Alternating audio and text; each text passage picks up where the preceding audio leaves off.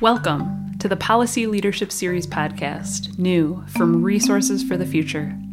Every month, leading global decision makers speak to RFF President and CEO Richard Newell about big environmental and energy policy issues. In this episode, Richard speaks to international energy expert and Pulitzer Prize-winning author Daniel Yergin. The conversation took place on October 2nd.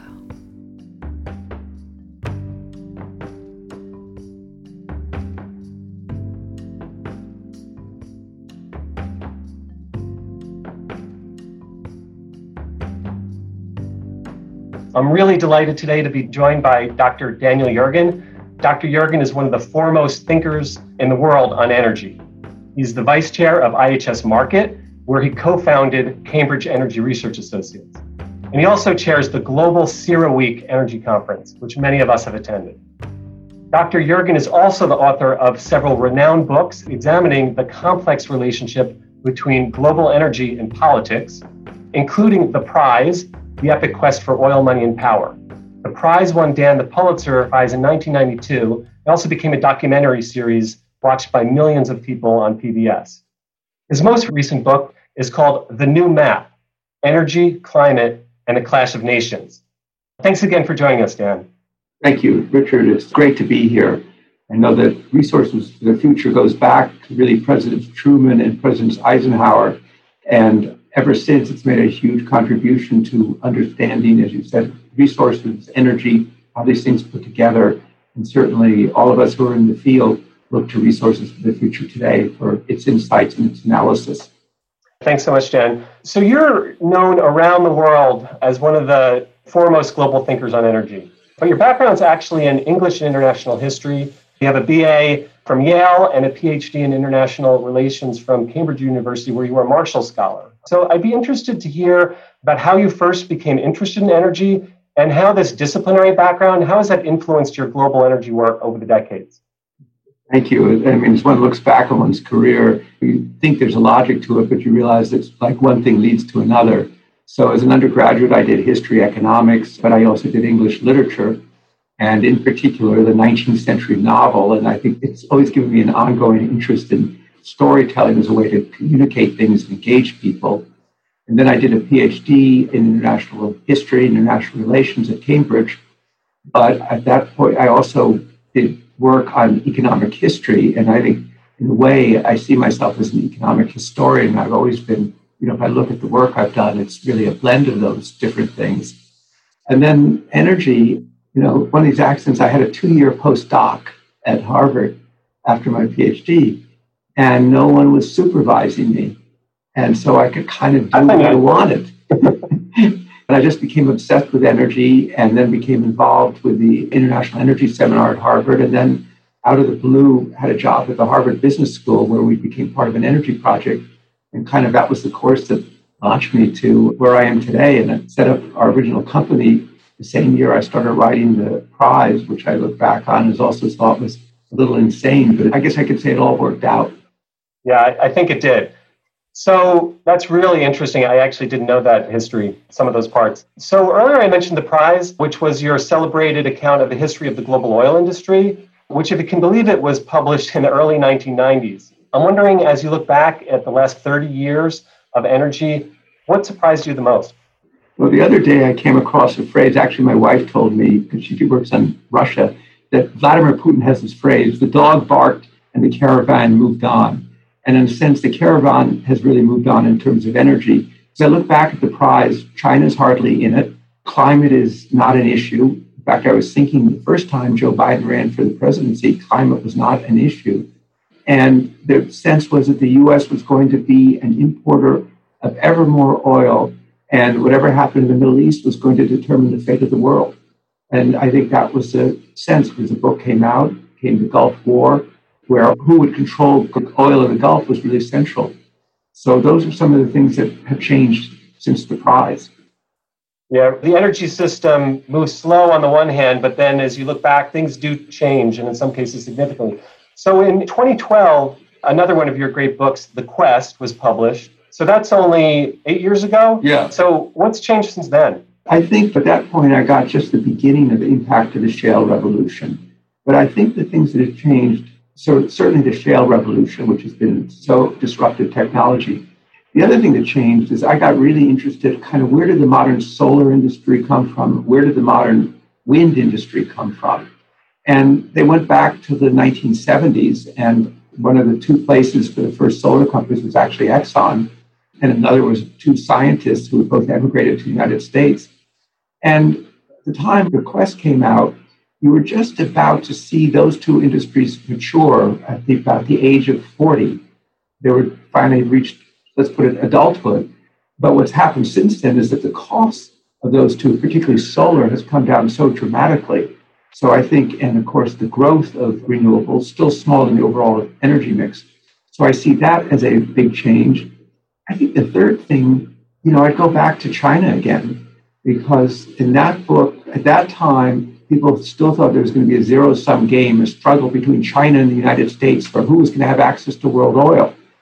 And I said, there's a lot of interdependence here, and there's still a lot of interdependence. There's no longer that sense it's a zero-sum game because of what's happened with shale. But the other side of it is that the kind of interdependence is now being offset by the growing tension in the relationship between the United States and China. So I think that's another big change. All those really important issues. And, as I think back to, at the Department of Energy in around 2008 to 2010, people were starting to understand the shale gas boom. At that point, shale oil really wasn't, it was kind of, people were starting to have a sense about maybe there's be some application. There was kind of the $1 a watt solar. And it's amazing how really after that period of the last decade, those two things in particular have changed. So I think we have a shale revolution and solar revolution. Richard, which were the years that you ran the Energy Information Administration? It was 2009 to 11, and so I remember that time really well. I actually remember talking to somebody at a CERAWeek conference about the application of shale gas to shale oil. This is probably around 2010, and numbers started coming out about how maybe it'd be like add a few million barrels per day. The U.S. at that point was, I think, at maybe 5-6 million barrels a day. Yeah, that's 5 million, that's right. Yeah, and nobody, well, I can't say nobody expected. There were some very prescient people who but I think even then when it occurred, I think people didn't see the full scale of just how, even the people who saw it didn't realize it. But you're right. First it was gas, and one saw that 2008 was the first time that gas output went up, and that was like a signal. But oil was later. And in both cases, the role of individuals really jumps out here, people who are just determined, obsessive, and stubborn, and are very important in terms of creating it. Because the general thing was first that shale gas couldn't work because you couldn't get stuff out of shale. It took about 18 years to demonstrate you could do that. And one obsessive person, George Mitchell down in Texas, because he had a gas contract for Chicago. He had to fulfill it. He needed gas. There had to be a way to do this. But people then said, well, okay, it works for gas. Gas can flow through the fractures, but not oil.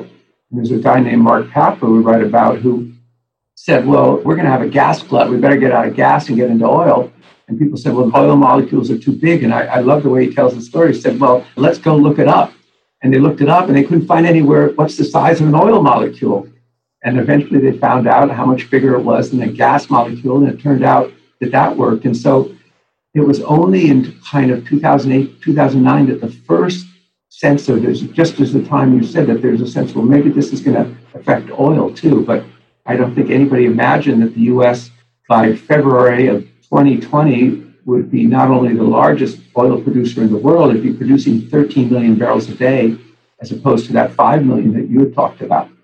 I want to come back in a minute and pursue that further. I want to jump to one aside for just a second, which is just kind of bring us right to the present day. And, we're in an extraordinary time in our history. It's a potential inflection point for huge industries and sectors of the economy.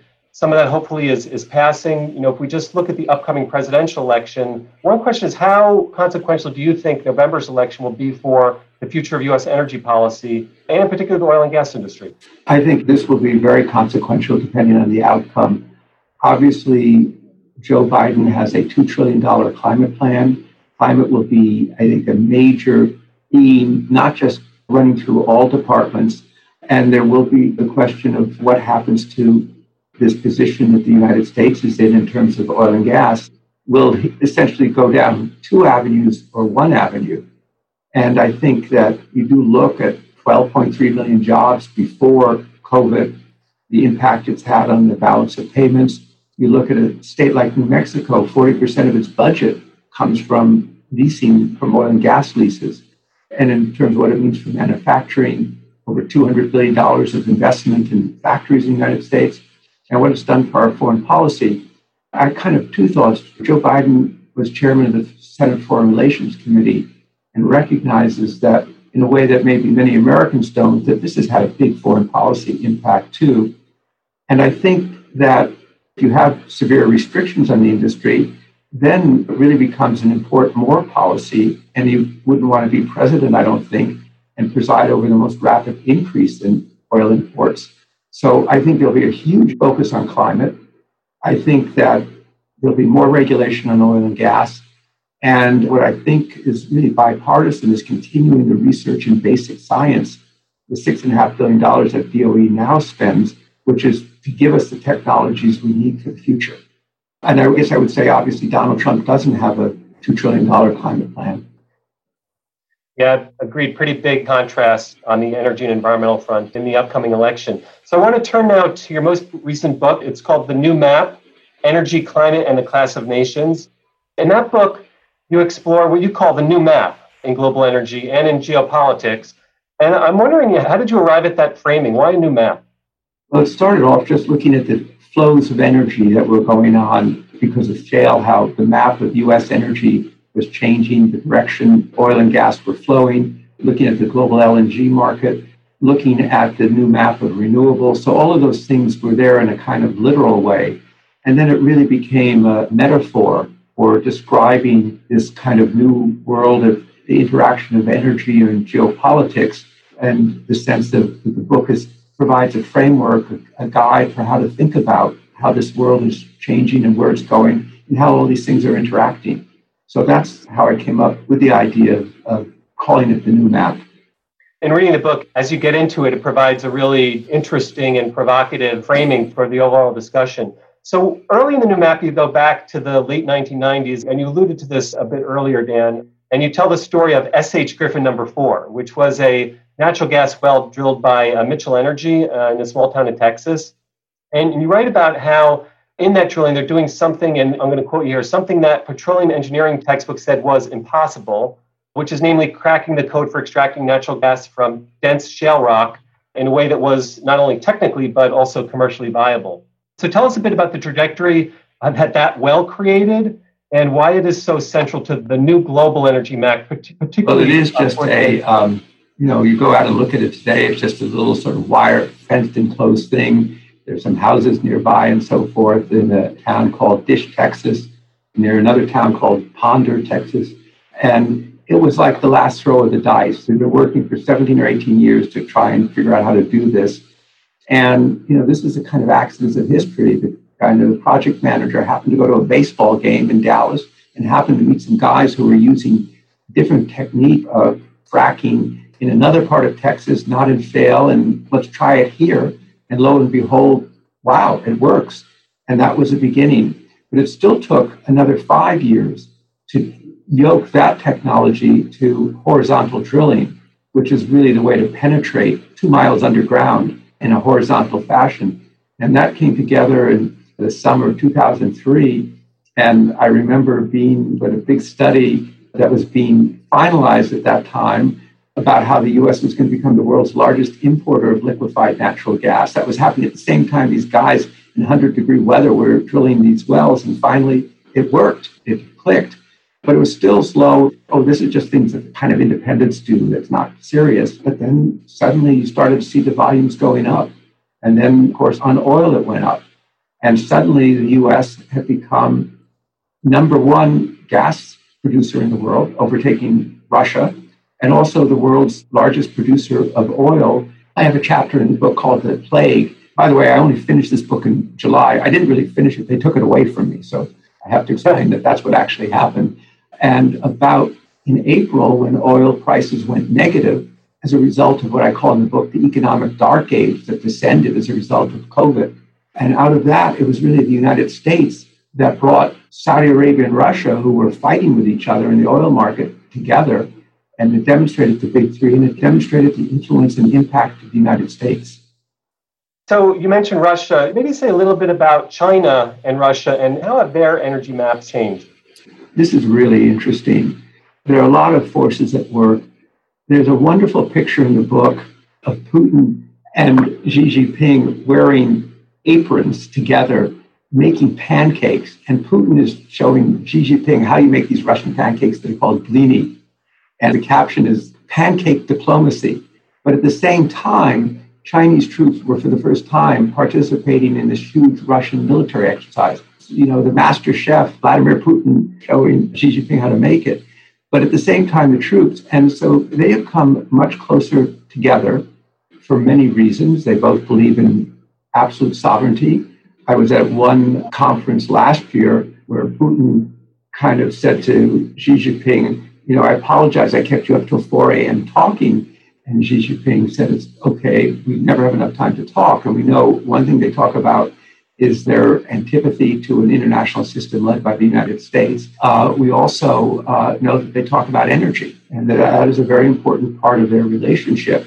Not completely, but I do say that a relationship that was once based upon Marx and Lenin is now based on oil and gas, because Russia has become a big supplier to China of energy, and energy is very important to China, which is now sort of in a position the United States was 10 or 12 years ago. It imports 75% of its oil, and China regards that as a big strategic problem. So that relationship, Russia's selling weapons to China, they've gotten closer and closer, and that's one of the big geopolitical changes.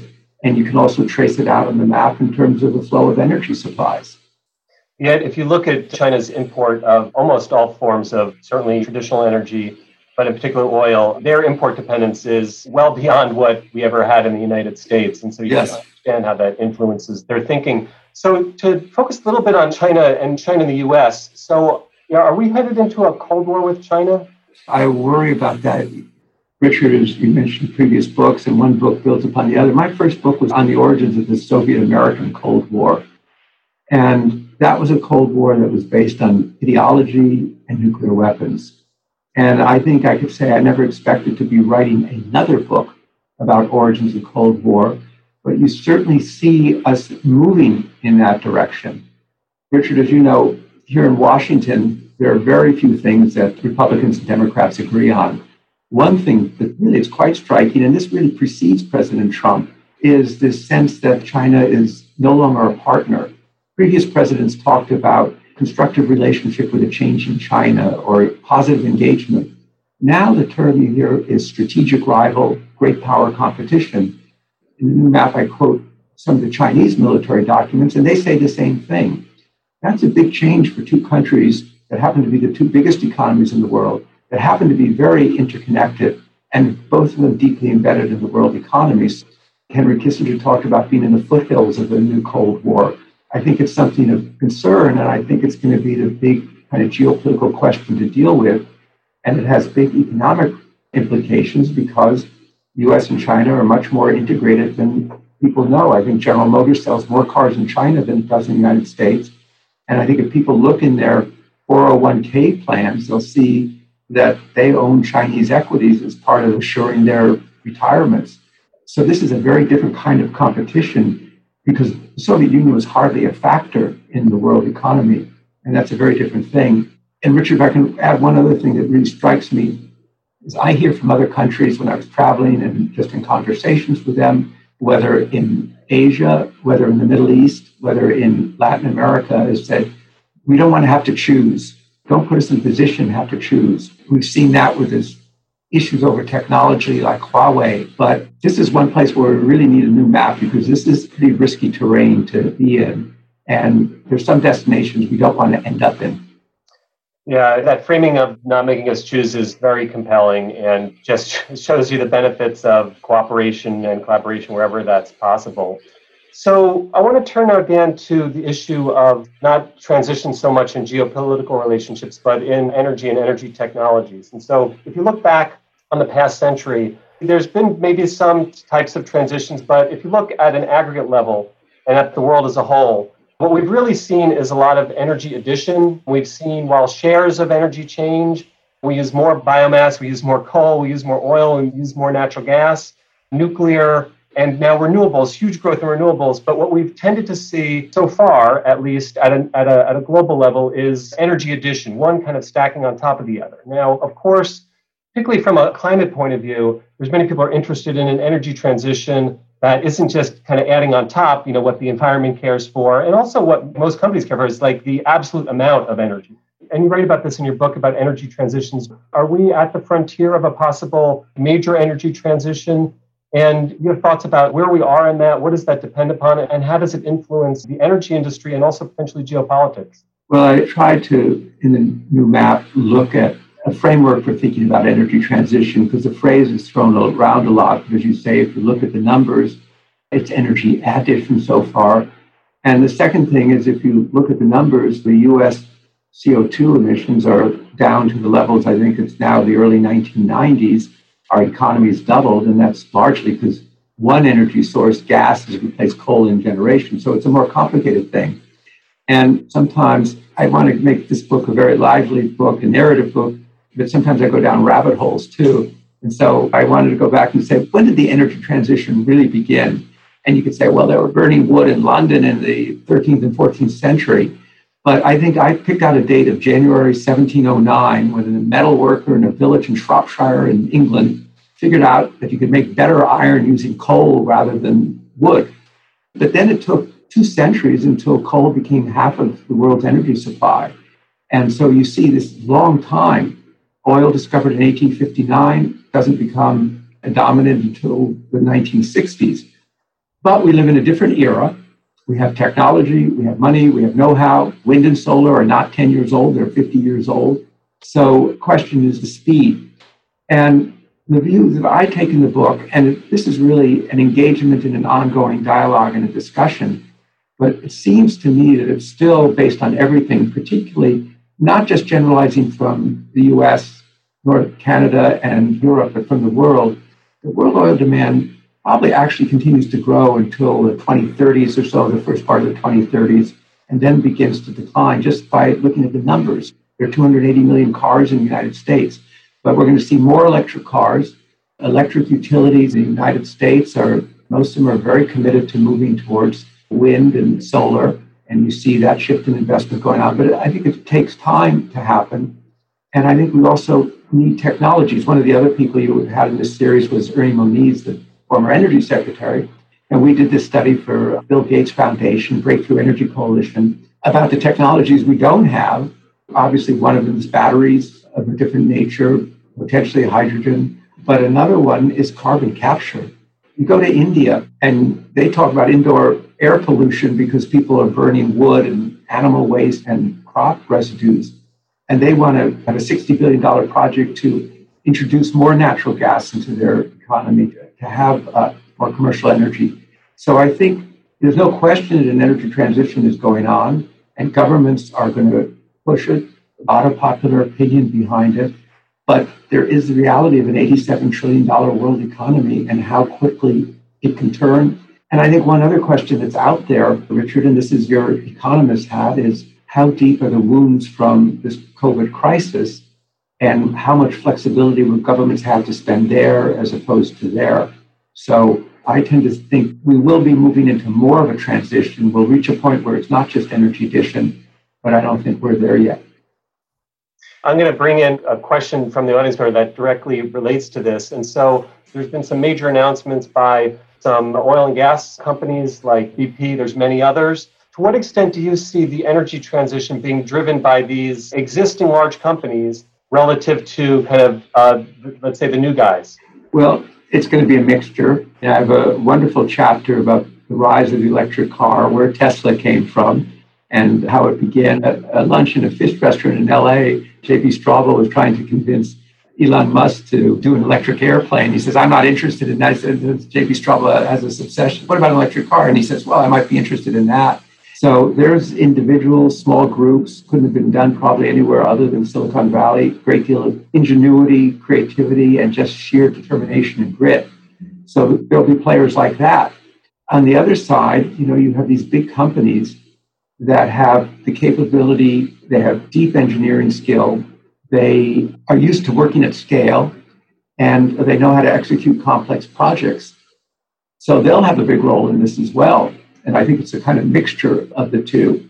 And there is between the companies, obviously, difference right now. The European companies are very much saying, well, we've got to move to be energy companies and either keep level or bring down our oil and gas business while we develop renewables, while we move into electric power, while we do new technologies. But one thing I see all the major companies very focused, more than I've ever seen it before, on new technologies, on startups, on venture capital. These are technology companies at the end of the day, and they're looking for the new technologies.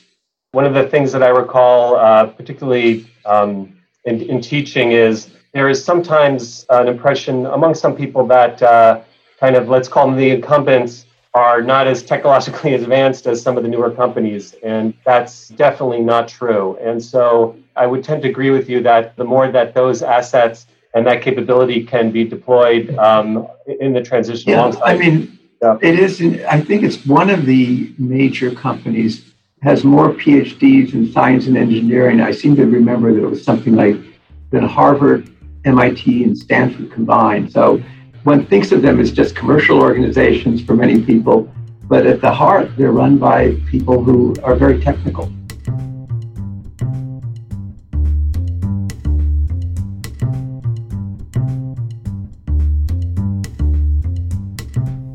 Each episode of RFF's Policy Leadership Series podcast is made possible by listeners like you.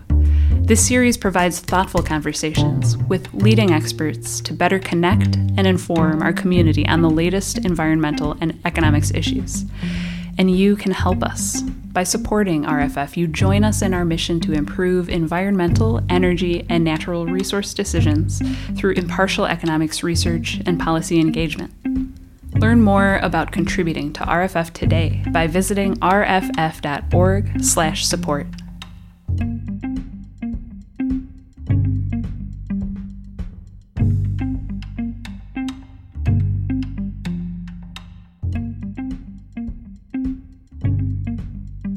So I want to turn back to a moment directly to your book. And there was a really fascinating extract in the book that appeared recently in the Wall Street Journal. And in that, you're talking about the prospect of an energy transition. And you say, I'm going to quote here, China is posed to be the big winner, Russia and the Middle East exporters, the big losers. The U.S. is likely to fall somewhere in between. So talk us through a little bit, why you reached those conclusions. What do you think is fueling China's success and what will ultimately determine whether the U.S. ends up leading the world on energy or following others?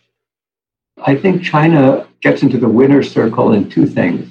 One, if it imports less oil, because as we said before, oil is a strategic problem, and China is more aggressively promoting the electric car than anybody else. Half the world's electric cars now are in, not surprisingly, China.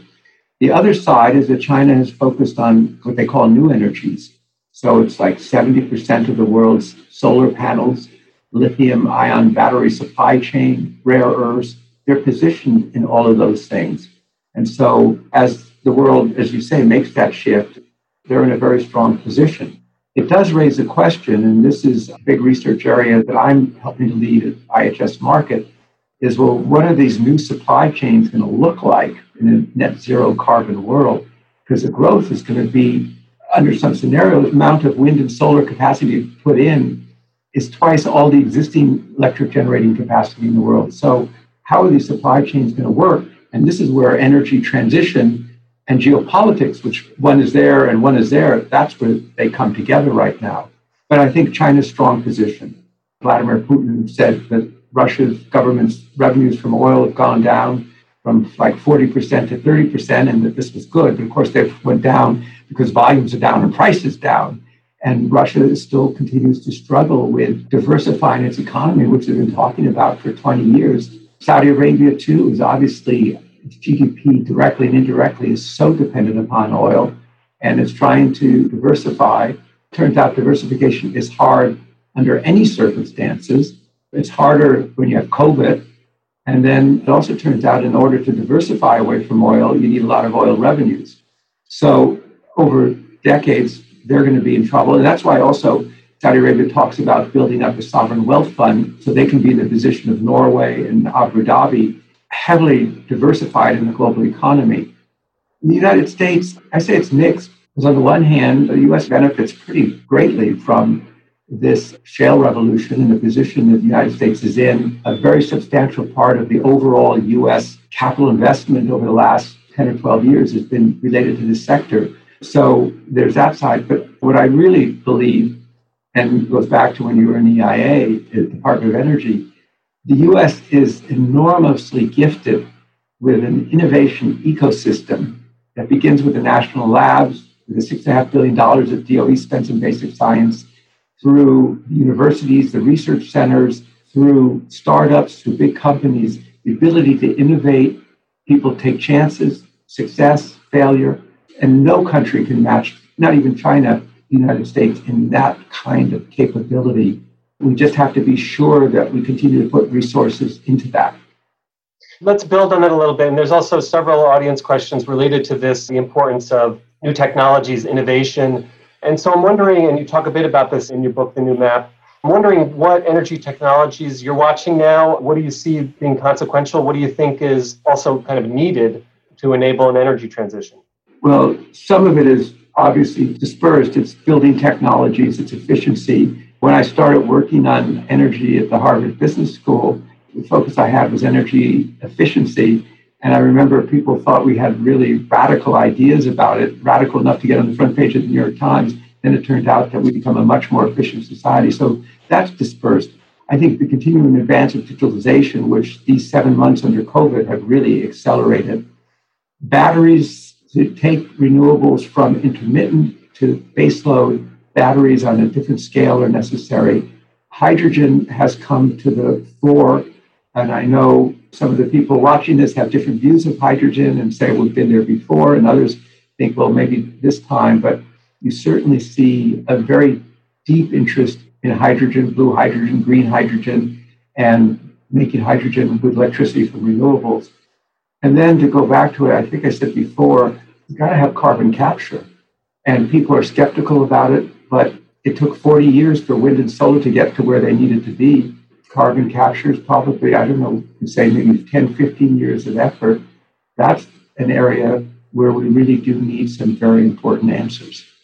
Yeah, I'm glad you mentioned the history of solar, because before we write off things like hydrogen, which is true, we've gone through cycles where there was a lot of attention. Actually, also electric car is another example. And I think many folks said the same thing about solar until the last decade. It took quite a lot of effort and a long time for solar PV in particular to really take off. And then things change, and all of a sudden it's much, much, much less expensive. Yeah, you wake up suddenly and you say, that's really a big change. You know, your mind gets locked into a mindset by previous experience, and then things just keep advancing. And there's sure a lot of people working on the battery questions today.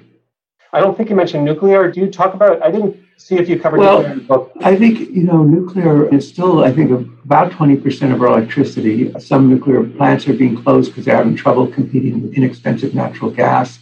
They do provide baseload. California could use some extra baseload right now.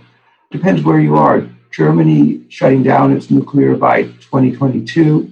In the period that it's been shutting it down, China has added more nuclear capacity. So you see China, Russia being the kind of global providers of nuclear.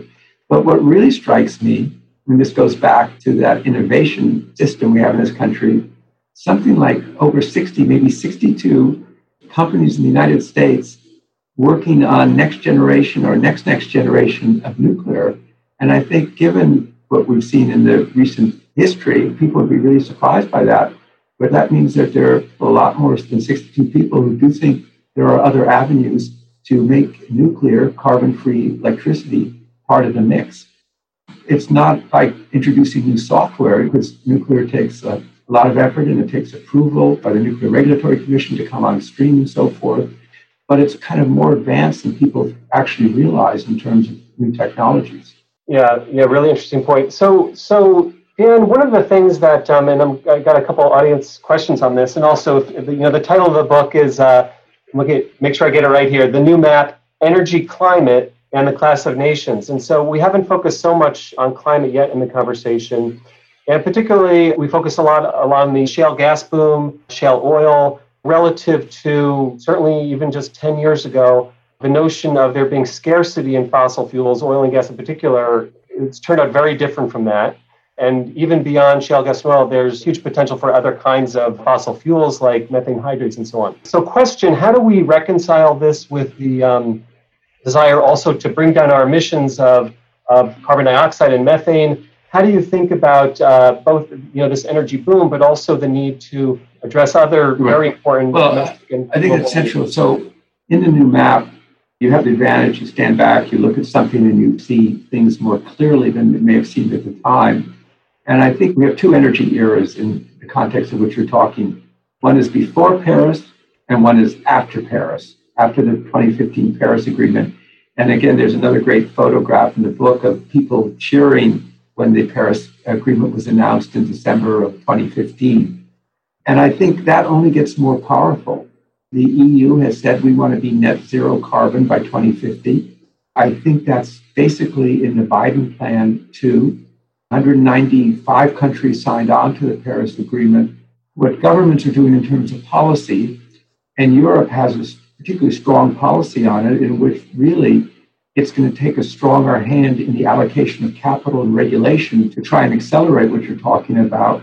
It's become increasingly important to investors in terms of what's called ESG, environment, social, and governance, asking companies, how do your strategies comport with the Paris Agreement or the Paris objective of no more than 2 degrees or 1.5 degrees?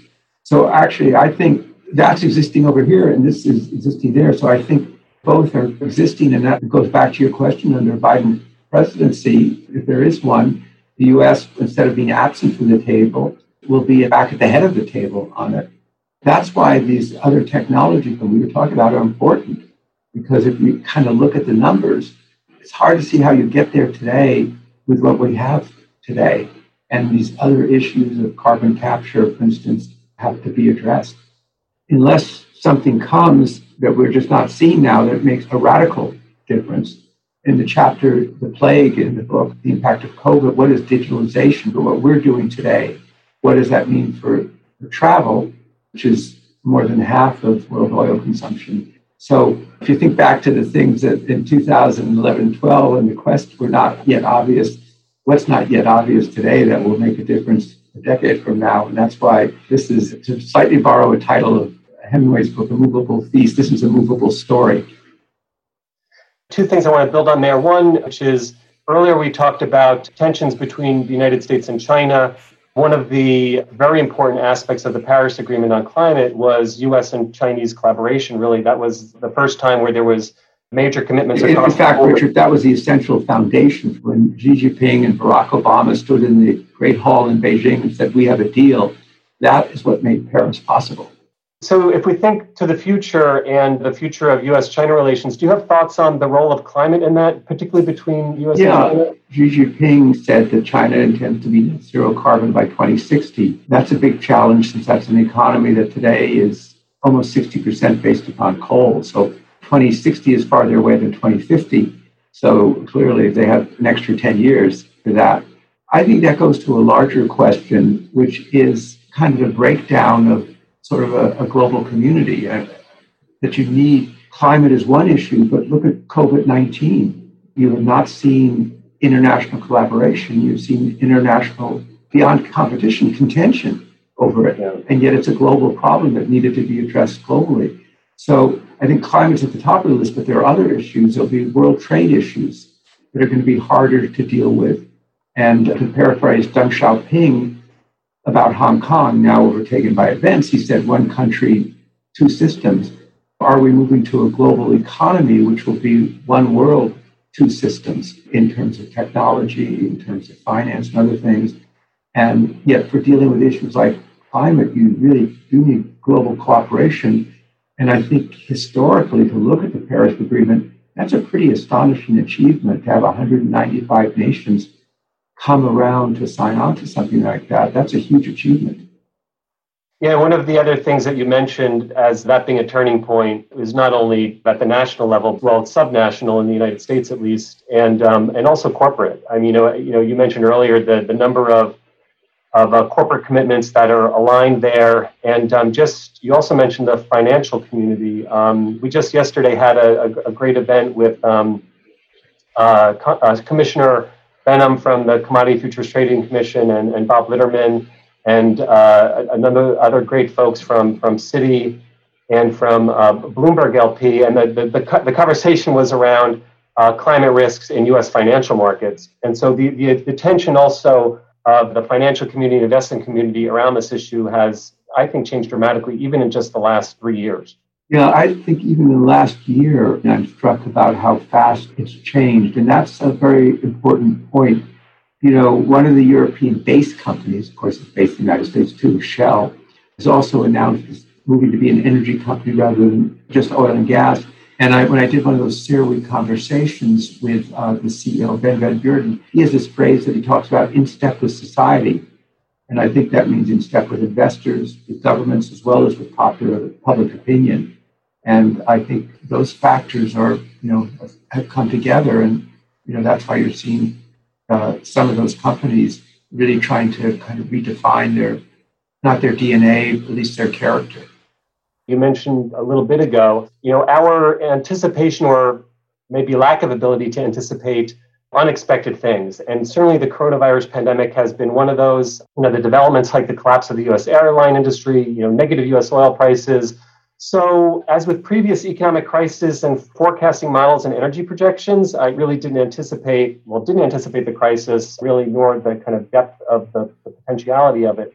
So how do you, or maybe your colleagues at IHS, what have you learned from these recent crises, and how do you just more generally think about planning for the unexpected? First, let me say, one of the things I've always been interested in is when you wear your historian hat, things happen that aren't expected, and then you explain why they happened, the logic of it. And in the plague chapter, why was there no anticipation, except for relatively few people, of this kind of pandemic? And I came to the conclusion that one reason is that the thing that people remembered the most was the SARS epidemic, at the beginning of this century. And the SARS epidemic, I asked people, how many people do you think got sick from it? And they'll say 100,000, 200,000, 8,000 people. The fatalities were less than 800. And so I think when this happened, people just had the model, this is SARS, it'll be contained. So I've always been interested in surprise and how do you build resilience. I've come to believe in scenarios. We did a scenario before the 2008 financial crisis about mortgages and real estate in the U.S. And people said, you just wanted to put in a negative scenario. But I think it really is important to think about the outliers and how you would respond to them. And you just think of all the surprises since the beginning of this century, some very negative and some of them really quite positive. And that's, I think, a fundamental question for countries and for organizations is how do you build resilience into the system? I think in the conclusion of the book, I say there are going to be surprises and things that just seem to come from left field, but you might have caught it in your peripheral vision. But, I think two constants that are going to be there for this world that I talk about in the new map. One is climate. It's just a huge central issue. And the other, worrying in a different way, is the clash of nations. And managing that and prudently managing that is going to be the greatest geopolitical challenge in the decades ahead. So one of the things, Dan, to bring us toward the end here, one of the joys of doing research, like the kind of research you did for this book, is that you come across new, unexpected phenomena, may spark new areas of interest. We're certainly very familiar with that at RFF. And so I was hoping you could say that, based on your journey of this last book, what's next for Dan Yergin? Is there another book in the works? Well, I think that you need a little time to recover from a book because you always start off thinking it's going to be, this one's not going to be so hard. I'm not going to have to work day and night on it. And lo and behold, you end up doing that. But right now, as a research topic, I'm very interested in the supply chain issues because they combine energy and geopolitics. Do I have another topic? I didn't have a map for the new map when I began writing the book. It sort of evolved. And I think, at some point in here, I'm sure I'll get the itch again because writing books is just one of the things I like to do. And, I do it in kind of an old-fashioned way, longhand. And I think writing a book for me is, in a way, I love doing narrative. And that goes back to the question and making sense. But I also see it as solving a puzzle. And I think there's going to be no shortage of puzzles in this area in which we work. And so I'm sure there's one coming.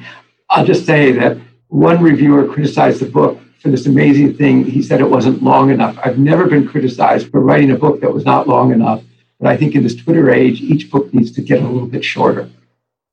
For those of us readers, we appreciate that as well. I think many folks will say, I'm going to make more work for them, that if you come out with a new book too soon, we won't have fully digested your current one. But Dan, I want to thank you so much. This has been a real pleasure. We've been able to both catch up on some of the events of the last year, but also get placed in the context of much bigger, longer-term changes for the U.S. and globally. And as always, we'll be paying close attention to your analyses, your next book, but along the way, other really prescient things that you always have to say. So it's this kind of public dialogue that ultimately helps lead to a healthy environment and a thriving economy, which is what we here at RFF are working to achieve. So finally, thank you so much, Dr. Yergin, for joining us today. Well, thank you, Richard. It was great to be here. And of course, I look forward to the continuing work by RFF. And thank you, everybody, for joining us today. Thank you so much.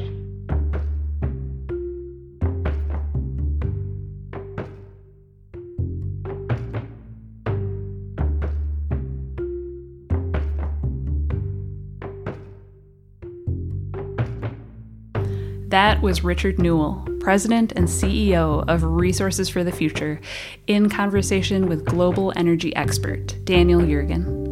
If you like what you heard, remember to like or favorite RFF's Policy Leadership series on your podcast platform of choice. We will release new episodes every month with leading environmental and energy policy decision makers. You also can find recordings from our Policy Leadership Series events at rff.org/PLS and receive updates about RFF's events and podcasts at rff.org/subscribe. This episode of the Policy Leadership Series podcast was produced by John Taylor Williams. The live event was produced by Hillary Alvarez, Libby Casey, and Justine Sullivan. Music is from Blue Dot Sessions. RFF podcasts are managed by me, Elizabeth Wasson, and made possible by you, our listeners. You can contribute to RFF today by visiting rff.org/support. Thank you for joining us.